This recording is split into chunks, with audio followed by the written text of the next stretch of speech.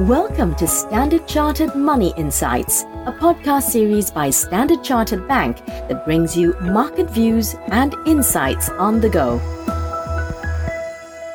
Hi everyone, you're listening to the Daily FX Navigator. My name is DJ, your host for the series. Today, I wanted to spend some time talking about gold, providing a quick update of fundamental factors and what it means for investors after recent price moves. So as you all know, the precious metal has recently staged a technical breakout on the back of solid US CPI figures. Now, I sat around waiting for the CPI release after dinner, so I managed to catch a bit of gold's price action then.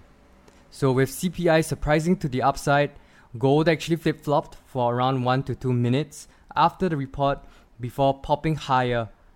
As usual, we had a classic overshoot where we shot up to around 1870 with most speculators and investors chasing the moves higher after digesting the report. The move above 1830 to 1835, which has been a widely touted level of resistance, is fairly significant. So let's move on to fundamentals right now.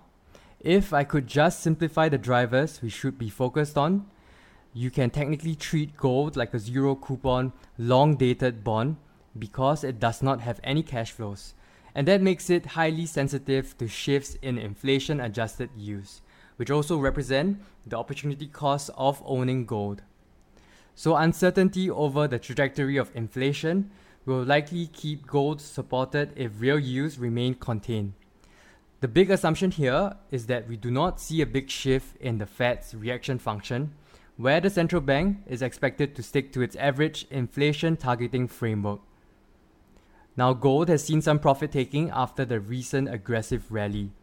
On technicals, consolidation has held above the breakout level at 1830 thus far, keeping the outlook bullish. We are, however, nearing overbought territory, which means gold will be susceptible to a near-term correction, possibly from any hawkish commentary that tempers inflation expectations. A sustained push above 1870 could extend to 1920. Support, on the other hand, is expected at around 1830 and 1790 respectively. And that marks the end of our podcast. As usual, we are keeping things short and sweet and straight to the point. If you're a valued client of Standard Chartered, grab hold of your relationship manager to find out more about our publications. If you've enjoyed what you've heard, remember to like, share, and subscribe.